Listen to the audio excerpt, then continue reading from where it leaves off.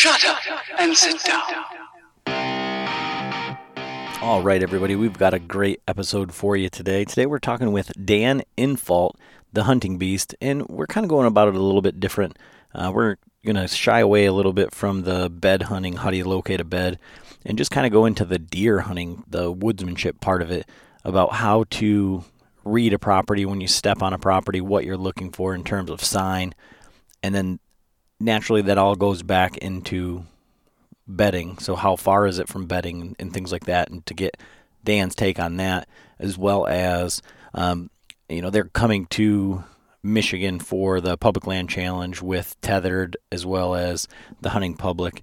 And with us being in Michigan, we're really excited to see these guys step onto Michigan soil and kind of do their own thing, and see how it kind of stacks up against the way that we break down properties, the way that we look at things, and to see if Michigan really is as bad as everybody says that it is. But before we get to that episode, I just want to give a shout out to our newest Patreon member, Alex Plew from Kansas. So we got Kansas, Wisconsin, Louisiana, and a bunch of people in Michigan.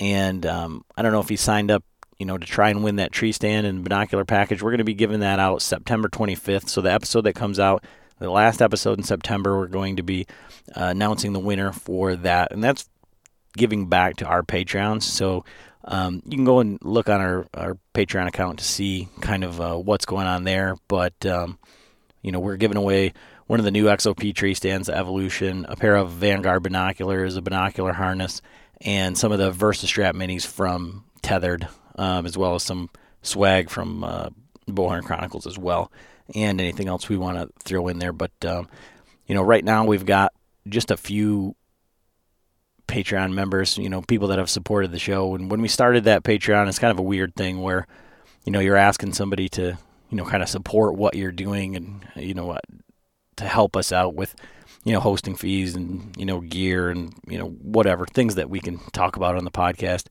And we really do appreciate it. And when we set out to do that, we're going to make it a point to give back to those people.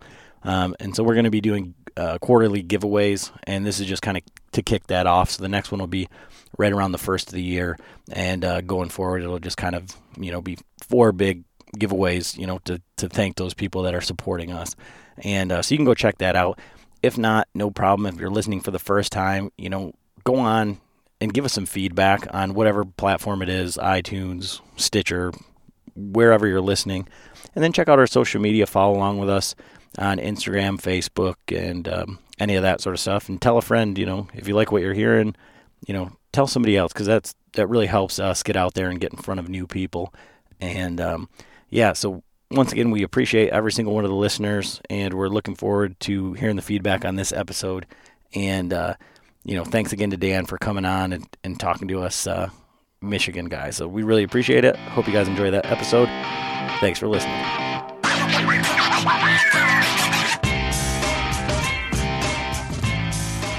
Hey everybody, Adam and John back with another episode of the Bowhunter Chronicles podcast. Today we are joined by a special guest, the big buck serial killer Dan Infalt, to talk a little bit about woodsmanship, kind of finding deer sign, kind of reading sign and things like that. So how are you doing tonight, Dan? I'm doing pretty good. Yeah, your season is starting here in the end of this week, right? So this is kind of crunch time for most people. Are you kind of more relaxed going into it just because you've got everything picked out, or are you like the rest of us, like it's the couple days working up to Christmas? Well, it's always exciting going into hunting season. I've got high hopes for certain things, but I got realistic goals too. Yeah, I think that's where we try to be a little bit grounded. Our with our style of hunting, the properties that we hunt, the deer that we are accustomed to seeing, I think we have realistic expectations.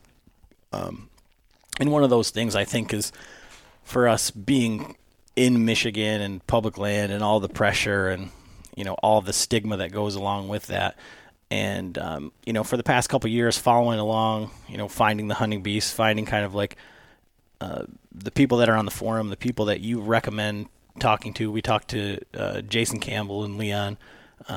Those guys came on, and those are guys that are in Michigan continually, getting it done. Big deer, so it's kind of re-energized the public land for us. I think. I mean, it's always been I guess for me growing up, it's always been a less than thing. So public land is, for the guys that don't have the farm, that don't have the food plots, that don't have that. So to get that sort of insight, motivation, role model, however you want to say it.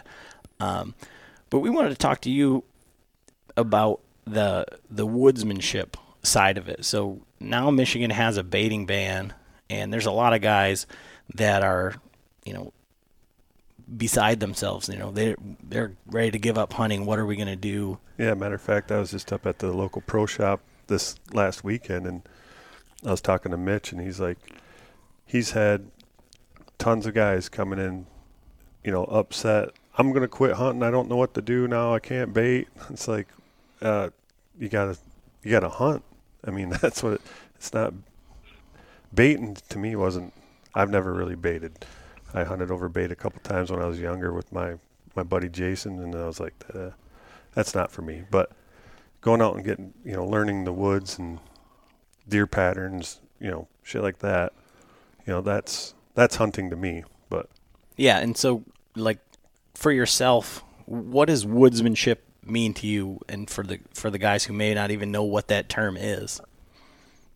Well, it's going out and understanding the terrain, understanding the animals you're hunting, knowing where they're going to be at what times of day, and being able to make a game plan based on that.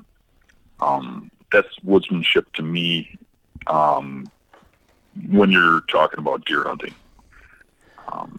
I think, too, when you're talking about the baiting and stuff, it's so much more rewarding when you read the woods, you understand it, and you sit up in a spot believing in what you're doing, and it works. Than to trick them or have some trap or something like that, to actually outsmart them in their own living room. That's really more of a thrill.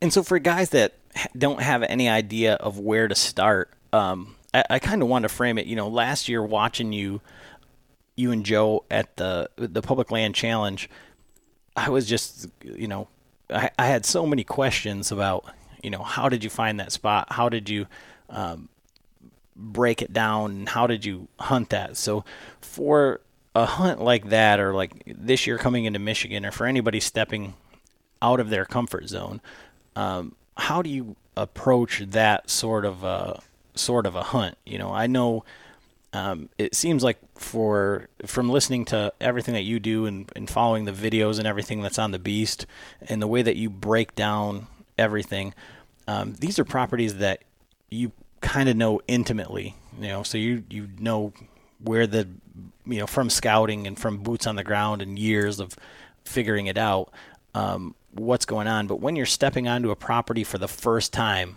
where do you start, and kind of how do you break down each property as you step onto it? Well, half of the hunting I do is new properties, and half of it's stuff I've already done. So I go into new properties a lot. Where I'm hunting around home is probably like a lot of what you guys got in Michigan. It's where I'm at in Wisconsin isn't the primary. The primary is more western and southwestern. I'm in southeastern. I'm right in the middle of big populations of Milwaukee and Madison. But what we got around here is we have intermittent swamps and dry land and farms. And it seems to me in this heavy pressure, and I'm sure Michigan is the same way, it's like that when I go to the heavy pressure areas of Minnesota or wherever. Those big bucks learn to gravitate towards water. So the first thing I'm looking for in this high population area is swamps and waterways where deer can isolate themselves from people with water. And, thick areas and swamps. And then you got to still find the overlooked stuff, because there's some people that go in the water, but There's some little places off to the side usually where people just don't go much, you know. And then because there's so much pressure around here, any given property around here might or might not have a good buck on it on a given year. So I'm not going to waste my time hunting a property that doesn't have a big buck. And I think that's a mistake a lot of guys make, is they'll go to the same property year after year, especially if they've gotten a buck or two there. And they'll just keep hitting that spot. Where my mindset is to go find them. So I'll skip around a lot of properties until I hit sign. There's just big buck around, you know, like high rubs, big tracks. I see a buck, I get a trail cam pick or something. But I'm constantly moving until I find a target animal. And then I will start narrowing down the search on that property. And I'll look for, you know, once I know there's a buck on a particular property or in a particular area, then I will try to determine where he's bedding, where he's feeding. And I will skip around from, you know, bedding area to bedding area and hunt on the outskirts of it. And literally like grid that property and hunt each section where I think he could be until I run out of property. And then I have to determine if I miss something or if he's actually bedding on property I can't hunt and coming onto the property. And maybe move on to a different buck, maybe search a little harder. But that's the mindset I take, is I go and find bucks and hunt them down. If I stayed on the same property like most guys, I would never have the success that I've been having.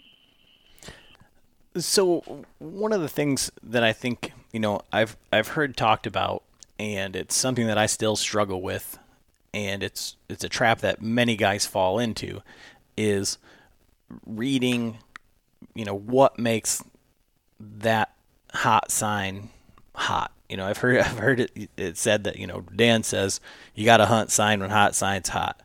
Well, everybody sees that rub that's on the way in, or that scrape and things like that, and it might be fresh, but there's, you know, 2 ladder stands and, you know, flagging tape and everything all the way around it. And so are you looking... signing created equally. I mean, you got guys that are you know, every time you find a giant waist size rub on public property around here, there's 3 tree stands surrounding it. But that doesn't mean that there's a deer going to come in there and you're going to shoot it. If people just set up over the top a big sign, they're just going to be hunting like everybody else, because that's what everybody does. And you're going to have results like everybody else. So really what you have to do is be able to read that sign. And you have to be able to use common sense instead of the excitement of seeing this giant sign, and say, is this being made at night or is it being made during the day? And the location of that sign is what's going to tell you that. I mean, if you're in the open hardwoods, it's obviously a deer's not walking through at least a respectable buck isn't walking through the middle of an open hardwoods in broad daylight. They're just, you know, they're going to be on the edge of the thick, the edge of their bedding area when they come out in daylight. And by the time they get to that woods, it's nighttime. By the time they get to the edge of food, it's nighttime. You know, unless you catch them, you know, right at the first days of season, or maybe that 1 or 2 days that they really freak out during the rut, you got to really push those limits. So finding that sign in the middle of the woods or something is helpful, but that's telling you the buck's there. You still got to be able to read where that sign's, you know, what time of day that buck is using that sign, you know, in order to hunt it. And so one thing you said right there was the first couple of days of the season, or when the rut is peaking.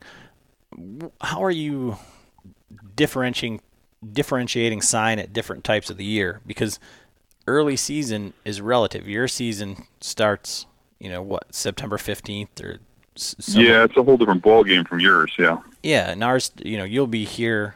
I mean, you guys have really set yourself up for a real adventure, because you're coming here the opener of bow season here in Michigan. So you're going to run into everybody that has the day off. That's right. When we start seeing the lull, it's when the lowest period of the season is for seeing deer activity, is right when we're going to come over there and hunt.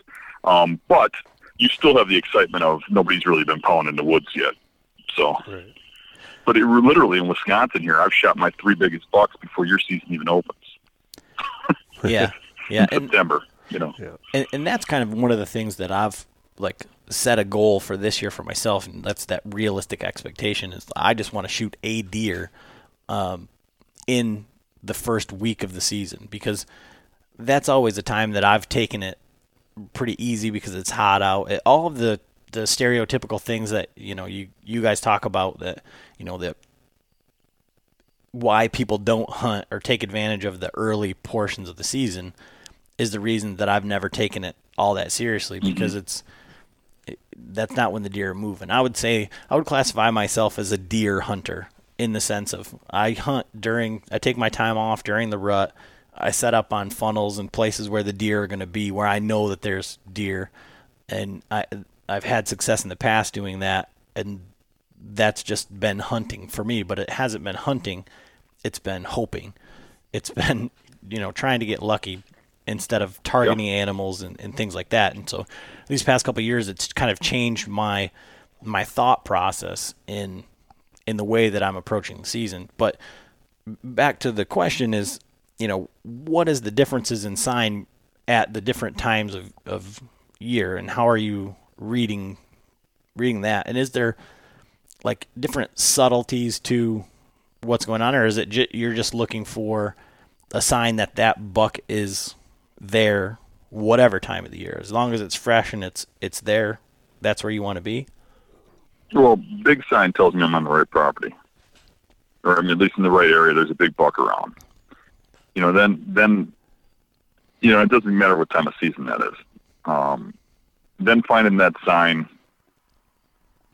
coming out of a swamp or something. He's not coming out of that swamp for any other reason than he lives in there, probably. It's possible he travels through the swamp quite a ways, but there's a good chance he's bedding on the edge of that. So I'll hop around on a new property and I'll hunt those trails coming out of the swamps and stuff. So if I find big sign on a property, I'm going to start following the transition lines of swamps around. I'm going to start looking at islands and stuff. And when I find sign in those spots where it's on the edge of thickness, and for me, that's where you start getting that woodsmanship eye, where you can start tell, what's bedding and what's not based on what you've seen over the years. And, it's hard to describe over a phone or something, but it's, certain shapes in the terrain, like points going up to the swamp and tapering down ends of islands and stuff, is where, the beds always show up over and over and over again, and where the bucks always show up. So after a while, you get an eye for that. So now when I see sign coming out of something like that, I'm setting up where I think I'm probably within about 100 yards, usually 75 of that bed. So I'm sneaking in there with mobile equipment really quietly and setting up. And I have a lot of action all year, but the giant bucks, you got to work for them, no matter where you hunt, especially on public. So, it's a matter of hunting down a property like that and just moving through. And I think where a lot of people make a mistake is they find real good sign coming out of something like that. They set up, nothing comes out, and they go back there again the next weekend, and the weekend after that, and the weekend after that, and the sign kind of teases them. But if you're not killing that deer, there's a reason, and there's a problem. Something's going on. Either the deer's coming from someplace else, or it's not the animal they think it is. Maybe it's nighttime movement. And once they've been in there a couple times, that deer knows they've been hunted. So by just moving around and keeping it fresh, they're going to get on more. And just for a point, like I broke down the deer I've shot, and graphed it. And I see more and shoot more deer during the rut, which is what you'd think, right? Mm-hmm. But when you look at it, the biggest bucks I've shot and the oldest ones have been around opening week and have been around the very end of the season. But during the rut, you're usually shooting the middle class ones, the 2 and 3 year olds. Those bigger ones, they don't move much different during rut than they do early season or late season. They still don't run around and run through those funnels like all those younger deer. They make a mistake here and there, but they didn't get that big on Michigan's public land by running around through all the funnels during the rut. How far down a ridge do you think a buck like that could run before he'd get shot in Michigan? There's tree stands everywhere, aren't there? Yeah, absolutely. Right. So they're moving real short distances out of that thick stuff. They're staying in areas where they really feel like they're safe. And the thing that makes them feel safe is they don't smell humans there. They don't run into humans. So what you really got to think about is what is everybody missing? What are they forgetting? I'm keying in on spots that are adjacent to parking lots because everybody thinks you got to go away from the parking lot. I'm keying in on stuff where you got to cross something nasty or remote or, places where people just don't go for whatever reason. I mean, there's no place nobody goes, but it's the places people don't go very often that you have that action. Those bucks key in on those spots. So if you think of it more of a game of like cat and mouse, I mean, think about people were hunting you. People are going to search for you on that property. Where would you hide? And then look for deer sign in those spots, and that's where you're going to find your bigger animals. And when you talk about sign going in and out of these places, what are you looking for other than those scrapes and rubs that are indicating that there's a big buck or a mature deer going in there? And, I think, like I said, that's the trap that everybody falls into, is that they see that rub or that scrape and they say, well, that's got to be it. And I've heard you say before that if there isn't a large density of bucks, those big bucks don't make those rubs. They don't make those scrapes. Well, they still rub. They just don't rub as often and as much. So you might not have a rubbed up bedding area. So what you're describing there is probably the case where you're at. You don't have very many mature bucks. So a mature one doesn't have to defend his territory. There's nothing that'll go near him unless there's two of them. So where he calls home, his little hiding area, might not have all those rubs. But they still have tracks, and there's still going to be rubs on the property. So I'm going to hunt down the property where I think the bedding areas are, but not necessarily based on the sign. And that's a hard one because even I want to see some sign, because that confirms that you're in a good spot. But a lot of times it's tracks or good trail coming out, and you throw a stand at it because it looks like that's where something big should be living, whether there's sign coming out or not. And my very biggest buck was, scored in the upper 180s. And I watched that buck bed in the same spot for 2 years straight on a west wind all the time. I've seen him there 20, 30 times. Every time I'd look for him, he'd be there on a west wind. But you couldn't get near him because it was an open area. I even picked up one of his sheds right out of the bed. And I ended up shooting that buck right in that bed. And after I killed him, another giant showed up in that same bed like 2 years later that I didn't get. Actually, I did, but not there. I got him a couple years later. But that bed, you could walk a 200-yard perimeter around it and not find one scrape or one rub. There was no sign that deer was in there. It was hard ground. You had to know where the bed was. But it was one of those overlooked spots where you think, well, that's where I'd kind of hide if I was hiding here, And so how did you key in on that spot with the lack of rubs or sign? Was that it tracks or I scat? I found it scouting. Okay. So I went in there in spring and found it. I kind of tracked it down, But that's not to say I don't do that in the fall too, is figure those areas out. The difference is I can't, in the fall, I can't walk over there and look at the bed and say, yep, this is a bed, and then go set up on it because now you screwed the spot up. So in the fall, you got to take an educated guess and do a perimeter around it, try to find a trail coming out of it, set up and hunt it. Or if you have an area where you think you might be in this area, but you can kind of see the area, sit back one day and watch it instead of jumping in there, and going for broke, and then the deer comes out a little further over or something, but you screwed the area up. So sometimes I'll sit back if I can see a bunch of what I think might be bedding and just watch it for an evening, and then move in for the kill. And so on that note, when you're going out of state or, you have a finite amount of time, like let's say on these public land challenges or out of state hunt, how much time do you spend scouting versus hunting, or how do you break down say a week? You've made your phone calls, you have an area that you want to check out, but you've never been on the property. How are you? Okay, well, let's look at what I did in Minnesota. I mean, that's a good breakdown. When we went to Minnesota for the Public Land Challenge last year, we had 1 week.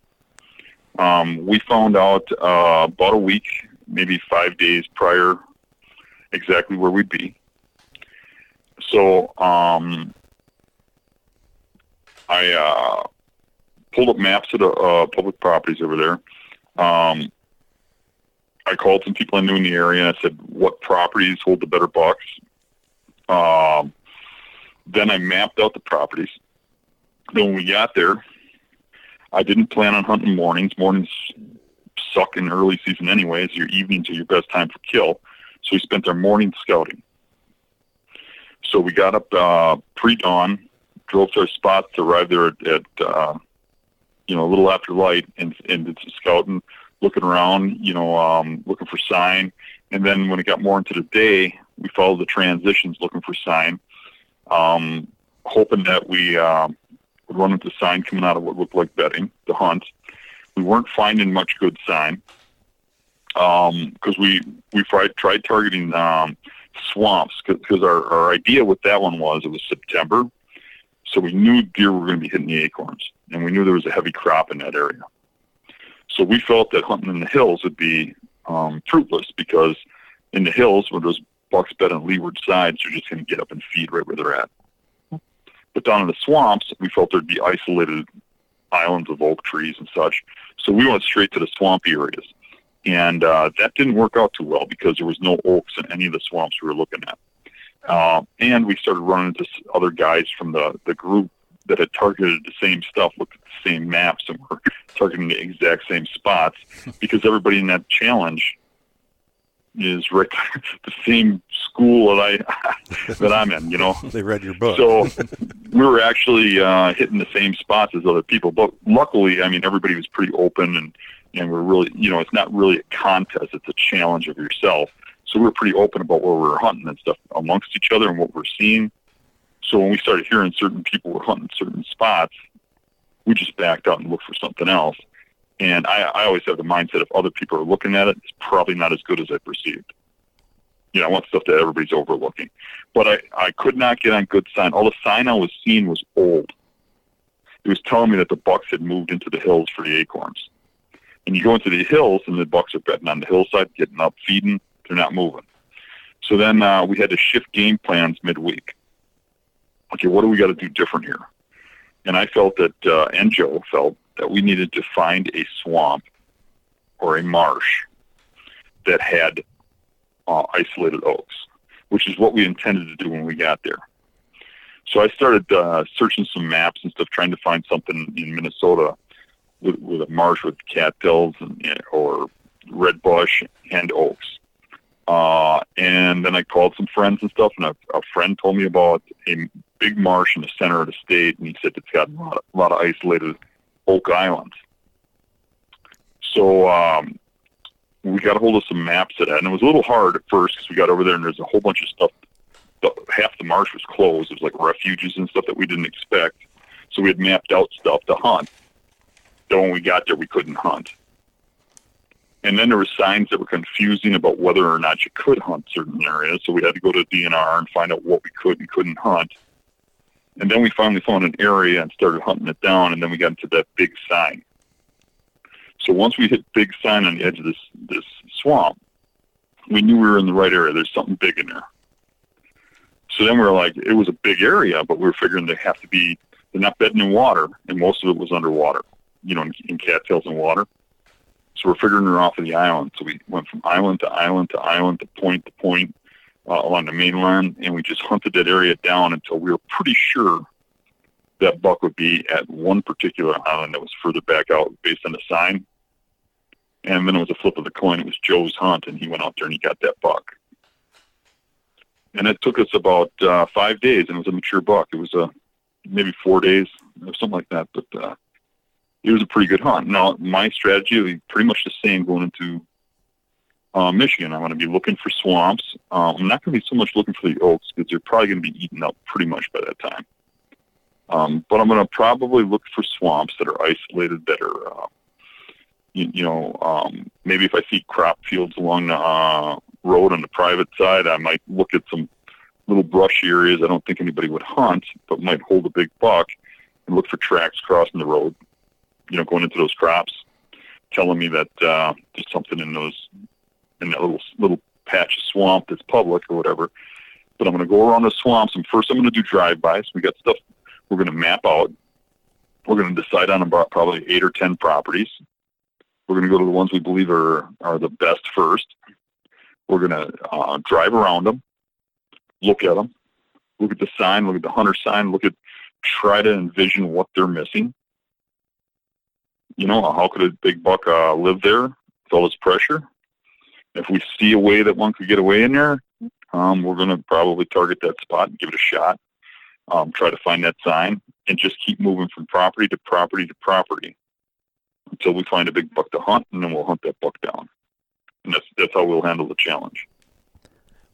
And so on that, hunting that buck down side of it, and kind of back to the woodsmanship thing, there's so much marketing and all sorts of things that go into, guys want to buy the latest and greatest. They want to have all this gear. They want to have every single doodad and thing that they think is going to give them the best edge, or whatever TV tells them that this is what's going to be the next greatest thing. What are you taking in for equipment as far other than, stand and sticks, bow? What else are you bringing in when you go in there? And then when you're scouting, when you scout, are you bringing in your stand? So if you find something, you're going to set up right there, or is that depend on the time of year or things like that? More the time of day. I mean, if I'm scouting midday, I might leave the stand behind because I can cover more ground. Okay. But if I hit something and I know I'm hunting it, I'm not going any further. Okay. Because I don't want to wreck the next spot. Right. You know what I'm saying? So I'm going to go back, get my stand, set it up, and then hunt. So if I know I'm hunting something, I'm just stopping. If I'm not sure, this is huntable, but I'd like to go further, I might scout around, and if I find something better, hunt it. And if I don't, go back. But if I find something I know I'm hunting, then I don't go any further. Okay. But your equipment that you bring in, some of these guys bring enough that they could do a 2-day overnight with them. Yeah, I mean, most guys got a backpack, and they got more stuff in it than I take on a week-long trip with my kids camping. Right. So I take a bow, my arrows, a knife. I usually got a little saw in my pocket. I got a little flashlight, a little rope to pull my bow up, a pot of milkweed, and that's about it. And so, John and I are just kind of looking at ourselves because it seems like, you try and get rid of all this stuff that you don't need or whatever. But I truly do believe that kind of goes back to that woodsmanship thing. So people are always like, well, what if I get lost? What if I do this? What if I do, what if? So I guess back to the whole, like I say, like woodsmanship thing, how do you address the navigation? What happens if you shoot something? What happens if, you only have one flashlight? I usually come out, get my partner or something, go back in and retrieve it. I'm never afraid of getting lost down here. I mean, sometimes when I've hunted up way up in the northern wildernesses, then you got to worry about a little bit. You're a little more careful. But down here, I mean, you can't really get lost. I mean, you can get off track a little bit where you get a little wet and swear a little bit, but you don't really get lost. I'm more at home and feel safer in that woods than I do on the city streets driving a vehicle, or walking into a store.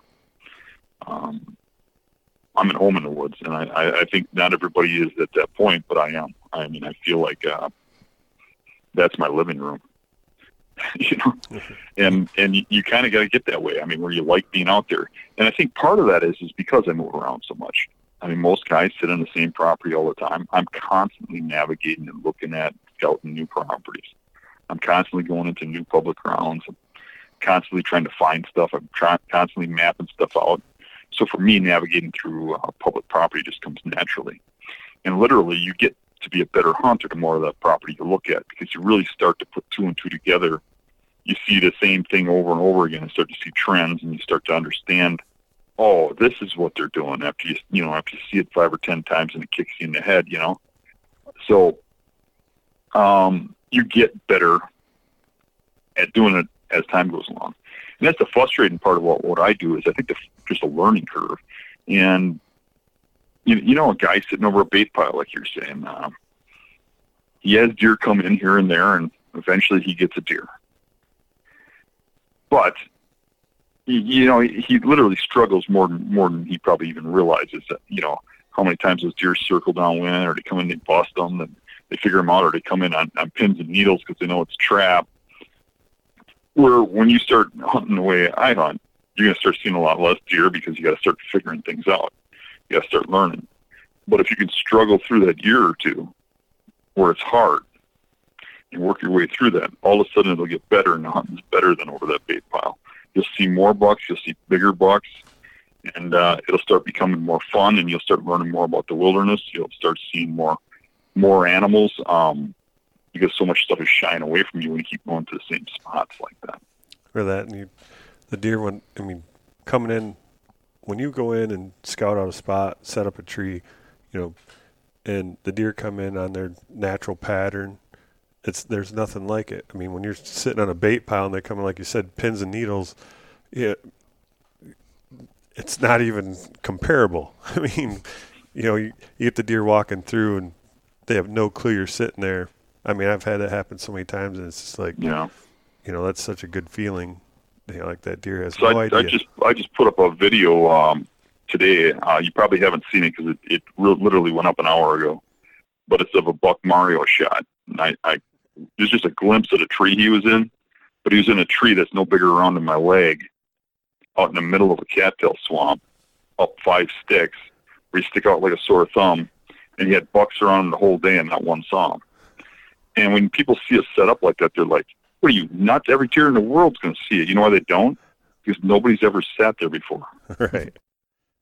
There's never been a corn pile there. Right. You know what I'm saying? Yeah. They're not looking for you. Yeah.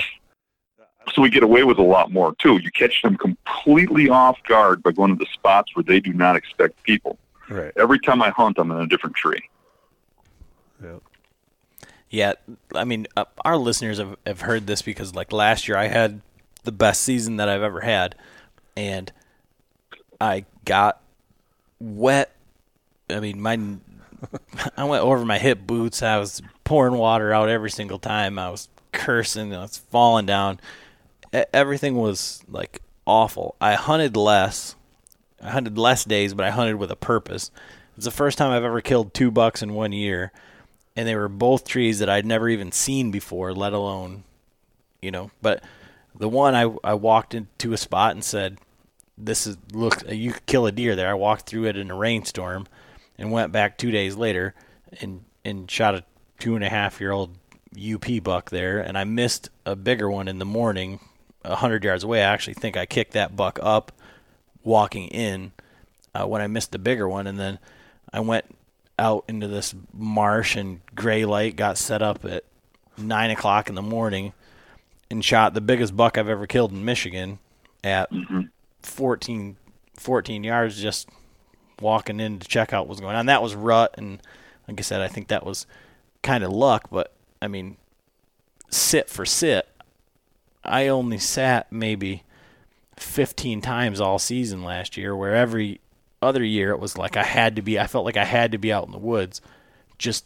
because I like to bow hunt rather than hunting the right time, the right spot, you know, hunting with a purpose.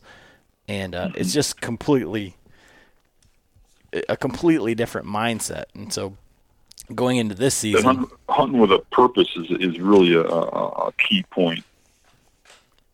Yeah, I mean, it was not. I didn't sit the same tree. I didn't sit the same area. I was bouncing around here and there and everywhere. And you talk about like really getting to know a property, and Jason, I talked back and forth with Jason Campbell, and he said, you need to pick an area and you need to learn it like the back of your hand, where you can just go in there in the dark. It doesn't matter. You could be dropped off anywhere and just know where you're at. And I found a spot where I'm starting to break down the spot, and I've been going in there all summer long, and I hunted in there last year, and I found it 2 years ago. And I came in from a different access way, and I walked up to the spot, and I'm like, I've been here before. I knew where I was at, and it was exactly like you said. It was like kind of like the aha moment where it was like, okay, this is why the deer are doing this. This is why. And it's a completely different like mindset. And one of the things that I really appreciate that I've heard you say, or some of your posts kind of have addressed, is not that you want people to, strive to kill big bucks or whatever. You want them to be big. You want them to be better hunters, and to stepwise kind of move up through their progression. So for our listeners that are like, we've got listeners that have only hunted, 2 or 3 times, or, that are, just getting into it. They're never killed a buck, never killed a deer with their bow, and they're really stepping out there. So what advice would you have for like that guy who sees social media that says, okay, well, you have to shoot a 140-inch buck to post it. You have to. Yeah, just enjoy the ride. Have fun. Don't worry about what anybody else thinks. Because I'll tell you what. For all the huge bucks I've shot in my life, the most memorable, the most exciting, the ones that bring a smile to my face are the ones from my childhood that were small, a little button buck or 6-pointer or whatever. When I was just out chasing around with a bow, flinging arrows, that was the funnest time of my life. Just go out and have fun. A big part of it is that you feel that pressure, like you have to kill one to be somebody. You telling everybody you're a hunter, but you don't have really anything down or nothing big or whatever. None of that matters really. And you think it matters, and you think it matters to all your friends and your family and stuff, and that don't. Everybody that loves you anyways. And everybody that hates you anyways. And it doesn't matter what you do, none of that will change. And if you shoot a big buck, 2 years later, nobody will even remember it. I mean, I got friends, I don't know what the hell they shot last year. I don't care. They're still my friends. I don't care what they do. Nobody really cares. It's a personal thing. And I think that's what those new people have to get over, is it really doesn't matter. If a buck comes in, they don't feel comfortable, you don't have to shoot it. Right. If you want to shoot it, shoot it. If you don't. And it doesn't matter how big it is. You can show it off if you want. You don't have to. You don't have to post it. You don't have to say anything about it. But you can if you want. I'd be the first one to jump on somebody for getting on somebody about the size of their buck. I mean, that's a personal thing, and who cares? Right. It's go out and have fun. That's what it's about. And you gotta imagine a guy like me didn't get to where I'm at by not starting out shooting small deer. Building my way up. A lot of these young guys think they got to start out with trophy bucks, and I tell you what, the time to learn how to shoot a big buck is not when you're staring at one out of a tree. Right. You need to build your way up to that, because it's a whole different game when you get to that level. And just go out and have fun. And the biggest thing too is that if you really strive for that success, the more you scout, the better you're going to do. I got like a 3 times philosophy: scout, hunt. So I'm scouting 3 times more than I'm hunting, even during the season. I'm always out searching. And if you do that, you'll have good results, because even a blind squirrel stumble into some good stuff. And your scouting's when you're learning. It's not when you're sitting in a tree. You're not learning anything sitting in a tree waiting for a deer. you're learning when you're walking around, looking at the sign, looking at where they're coming from, deciphering, and making it more into a game, and the whole bait thing, and the blind calling and all that crap. It's just all that is entertaining you. Go out and hunt those deer. That's what's gonna be fun, and that's what's gonna be the adventure, and that's what you're gonna remember is the time that you outsmarted that buck. And when you find a big buck and you start hunting it, it starts to get fun. He's in there somewhere, and then you start making that chess game to hunt him around, and that's what your listeners that want to do that should strive for. Yeah, I think that's the whole reason we started this thing is because it's more, and there's so much more that goes into it, but it's so much more fun to share the hunt, to share the harvest, to share the experience with somebody. If you could have $1 million on your wall and have nobody to share them with because that's all what consumes you, or that's everything. It just matters the size. And I think so many people get wrapped up into that. And for us, one of the things that we've said for the whole time we've been doing this is that every harvest with the bow and arrow is a trophy. And, you've really accomplished something. We try to, instill that, and, that's the way that we live. My father-in-law, he's probably a little bit older than you are, and, started hunting for food when he was a kid, hunting everything. Shooting rats in the kitchen with a 45. They weren't eating the rats, but, that's the way that he grew up. And he's killed a multitude of small bucks, and every single one of them might as well be a 150 because he's just elated every single time. And, when I was coming up, I never killed a deer with a bow until I met my father-in-law and started hunting with him. And they didn't shoot does at that time.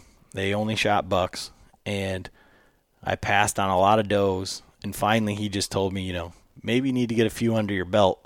And it kind of goes to what you're saying of, the time to kill a big buck or to learn how to shoot big bucks is not when you're staring at one. And it's just all about the ride, having somebody to share the experience with and to have fun doing it. And on that note, like, you talked about, you posted a video of yourself and Joe's strategy for hunting Michigan and how it's not really a contest. I think, outside of yourself and Joe, we met everybody that was at the Public Land Challenge last year, and they're just a great group of guys. Not saying that you're not, we haven't met you. But, and the tethered guys are great guys as well. And I don't think anybody's expecting it to be a contest. I think for us guys in Michigan, we're really excited to see, you guys come in here and really put on a show, kind of break it down your style for everybody. And I think that camaraderie is kind of what drew everybody to the Public Land Challenge last year and why it was such a success. It wasn't a contest of who's going to do what. Who's going to shoot the biggest buck. Right. And so what are your expectations coming in? Because, personally, I think I speak for, I've spoken with a lot of different guys that are following along pretty closely with this from all of the camps. And I think that you guys are going to kill more than one buck this year and probably some pretty substantial deer. But those deer are going to be substantial deer for Michigan. I think the expectation of Michigan deer is, I think I saw in one of your videos your son killed the wounded 7-point or 6-point, and you guys called it a Michigan booner. So I think, but what's your? I hear so much mixed stuff from Michigan. I don't really know what to expect. I'll tell you, it gets pretty overwhelming that we're even doing this, because it is getting so popular and so big that you would not believe the messages I'm getting. I'm getting right now, ever since I put that video up about me and Joe's plan, I've been getting about 150 messages a day about going to Michigan. I think people are really excited about us going there. Oh, for sure. But, I mean, they go in. It is so weird, because I got people telling me there's a booner behind every bush, and not to listen to what you've heard. And I've got people telling me that you're going to get attacked if you park in a public parking lot with out-of-state plates. People are getting shot on all the public woods.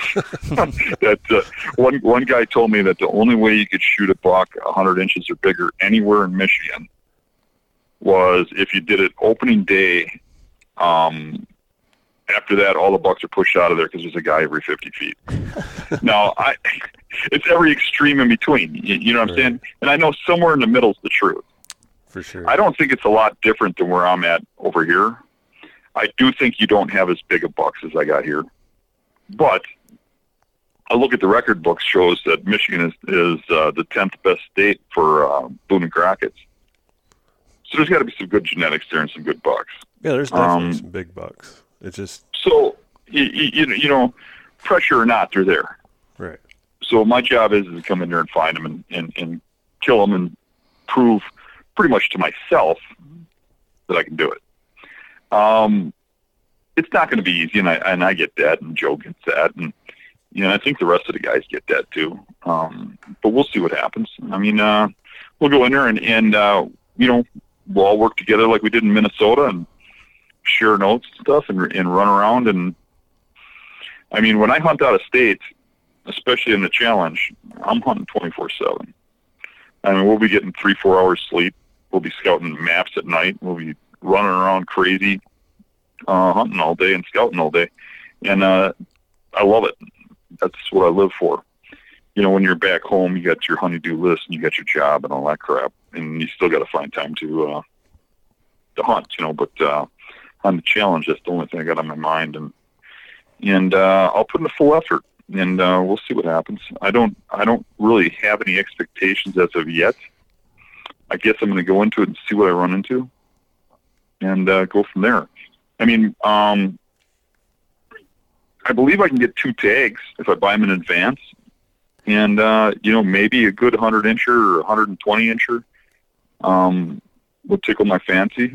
Maybe not. It depends on what I see for sign. If I start scouting those properties and I'm seeing decent sign and I know something big is around, I'm going to hold out for something big. And that's kind of the same way I do it back home or any place I go. I'm hunting what's available. I get a kick out of these guys that tell me I only shoot 140 inches or up, or I only hunt 150 inches or bigger. Okay, what do you do in a year that there's nothing that big? You just don't hunt? Right. So, I'm going to set my goals based on what I see and what I think I can do and go from there. It should be fun to watch. It should be fun to watch us break down the properties, and I'm going to try and be better about talking about what we're doing and where we're going and how we're doing things, and hopefully that helps people. When you say you're using maps and stuff, do you use Onyx? This will be the first year I'm using Onyx because I never had a cell phone before. Yeah, I had a little flip phone for contacting people. Now I got a cell phone. I put Onyx on it, and I think the main objective of getting this thing was Onyx. Right. But I got it on here, but I don't see too well either. It's hard for me to see the screen on it. I'm sort of used to the paper maps and stuff, and I'm not used to the technology. I really am pretty old school, but it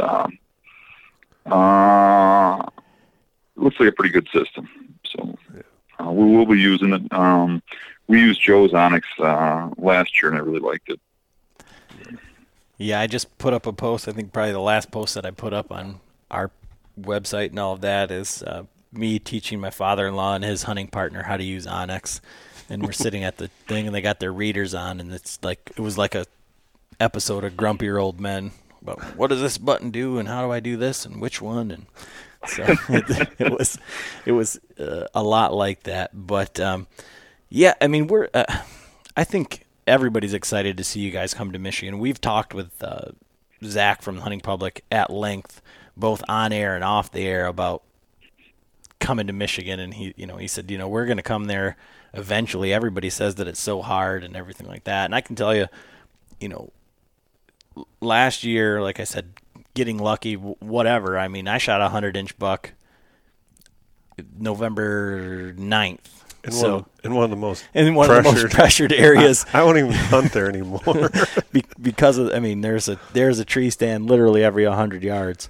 And pull into the parking lot, and there's 8 vehicles and a campfire. We passed it. We drug that deer out. These guys took off on mountain bikes, and there was a campfire in the parking lot with a big tent set up when we drug that deer out of there.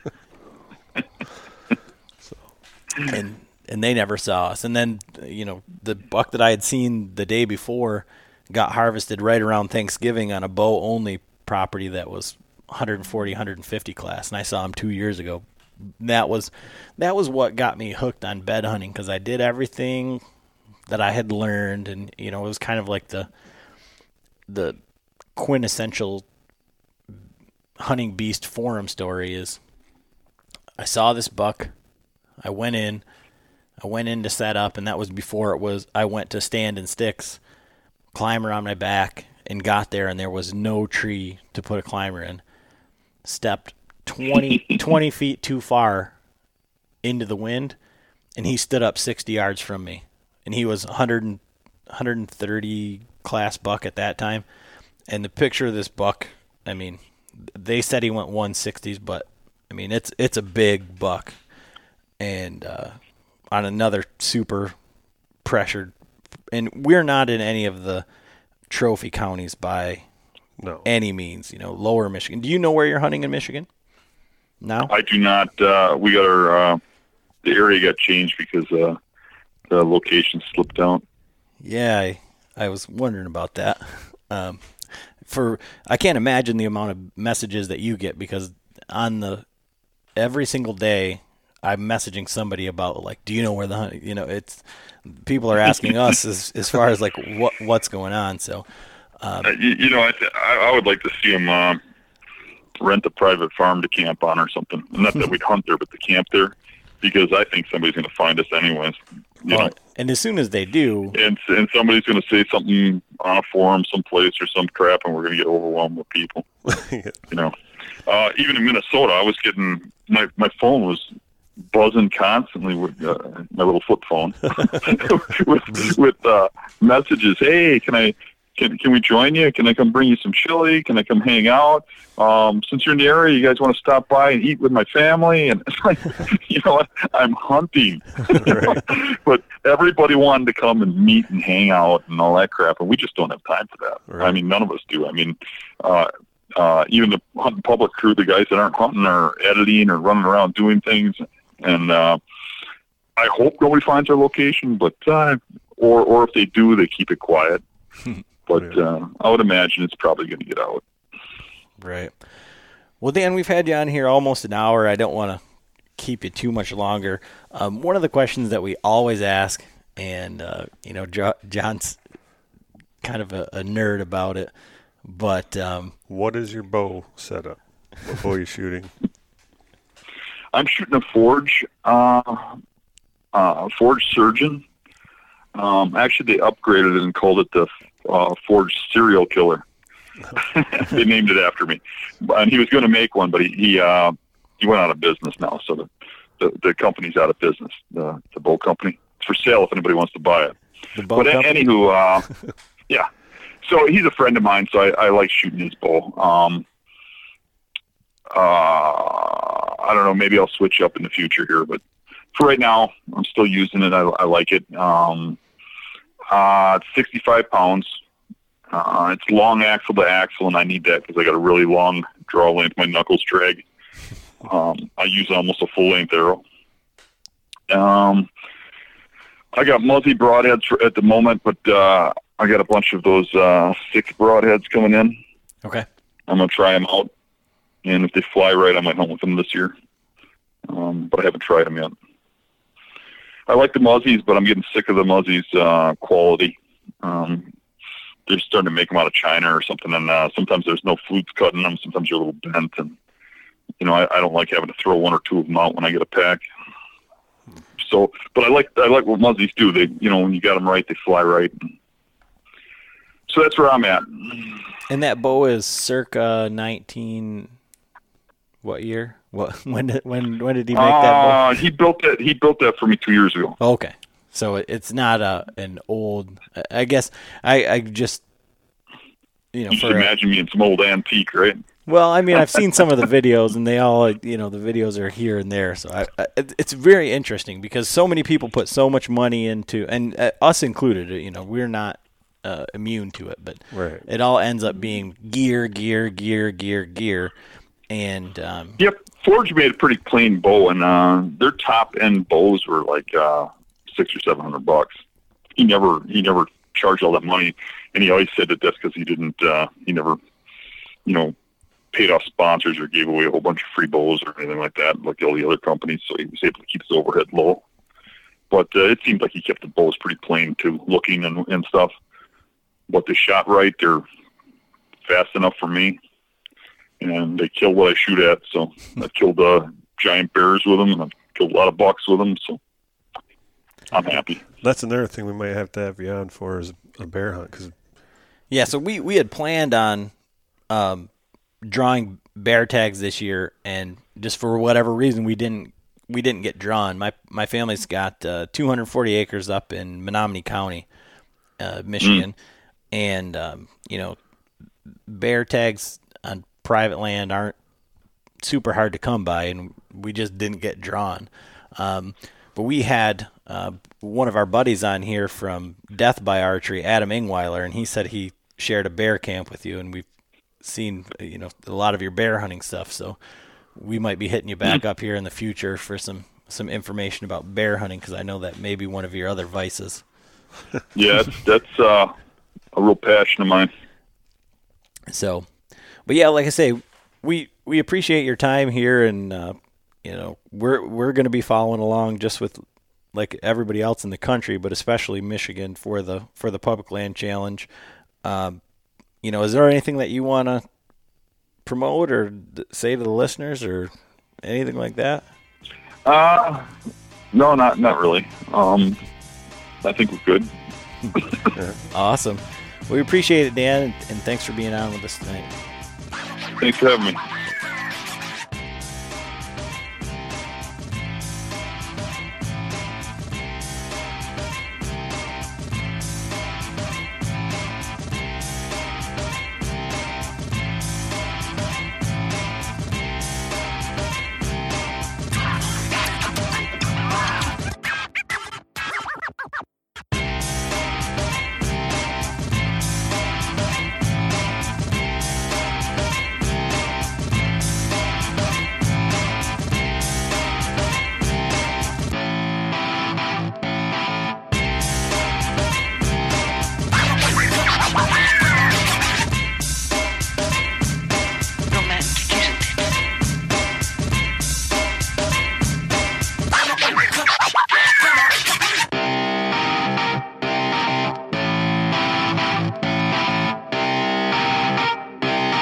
Shut up and sit down.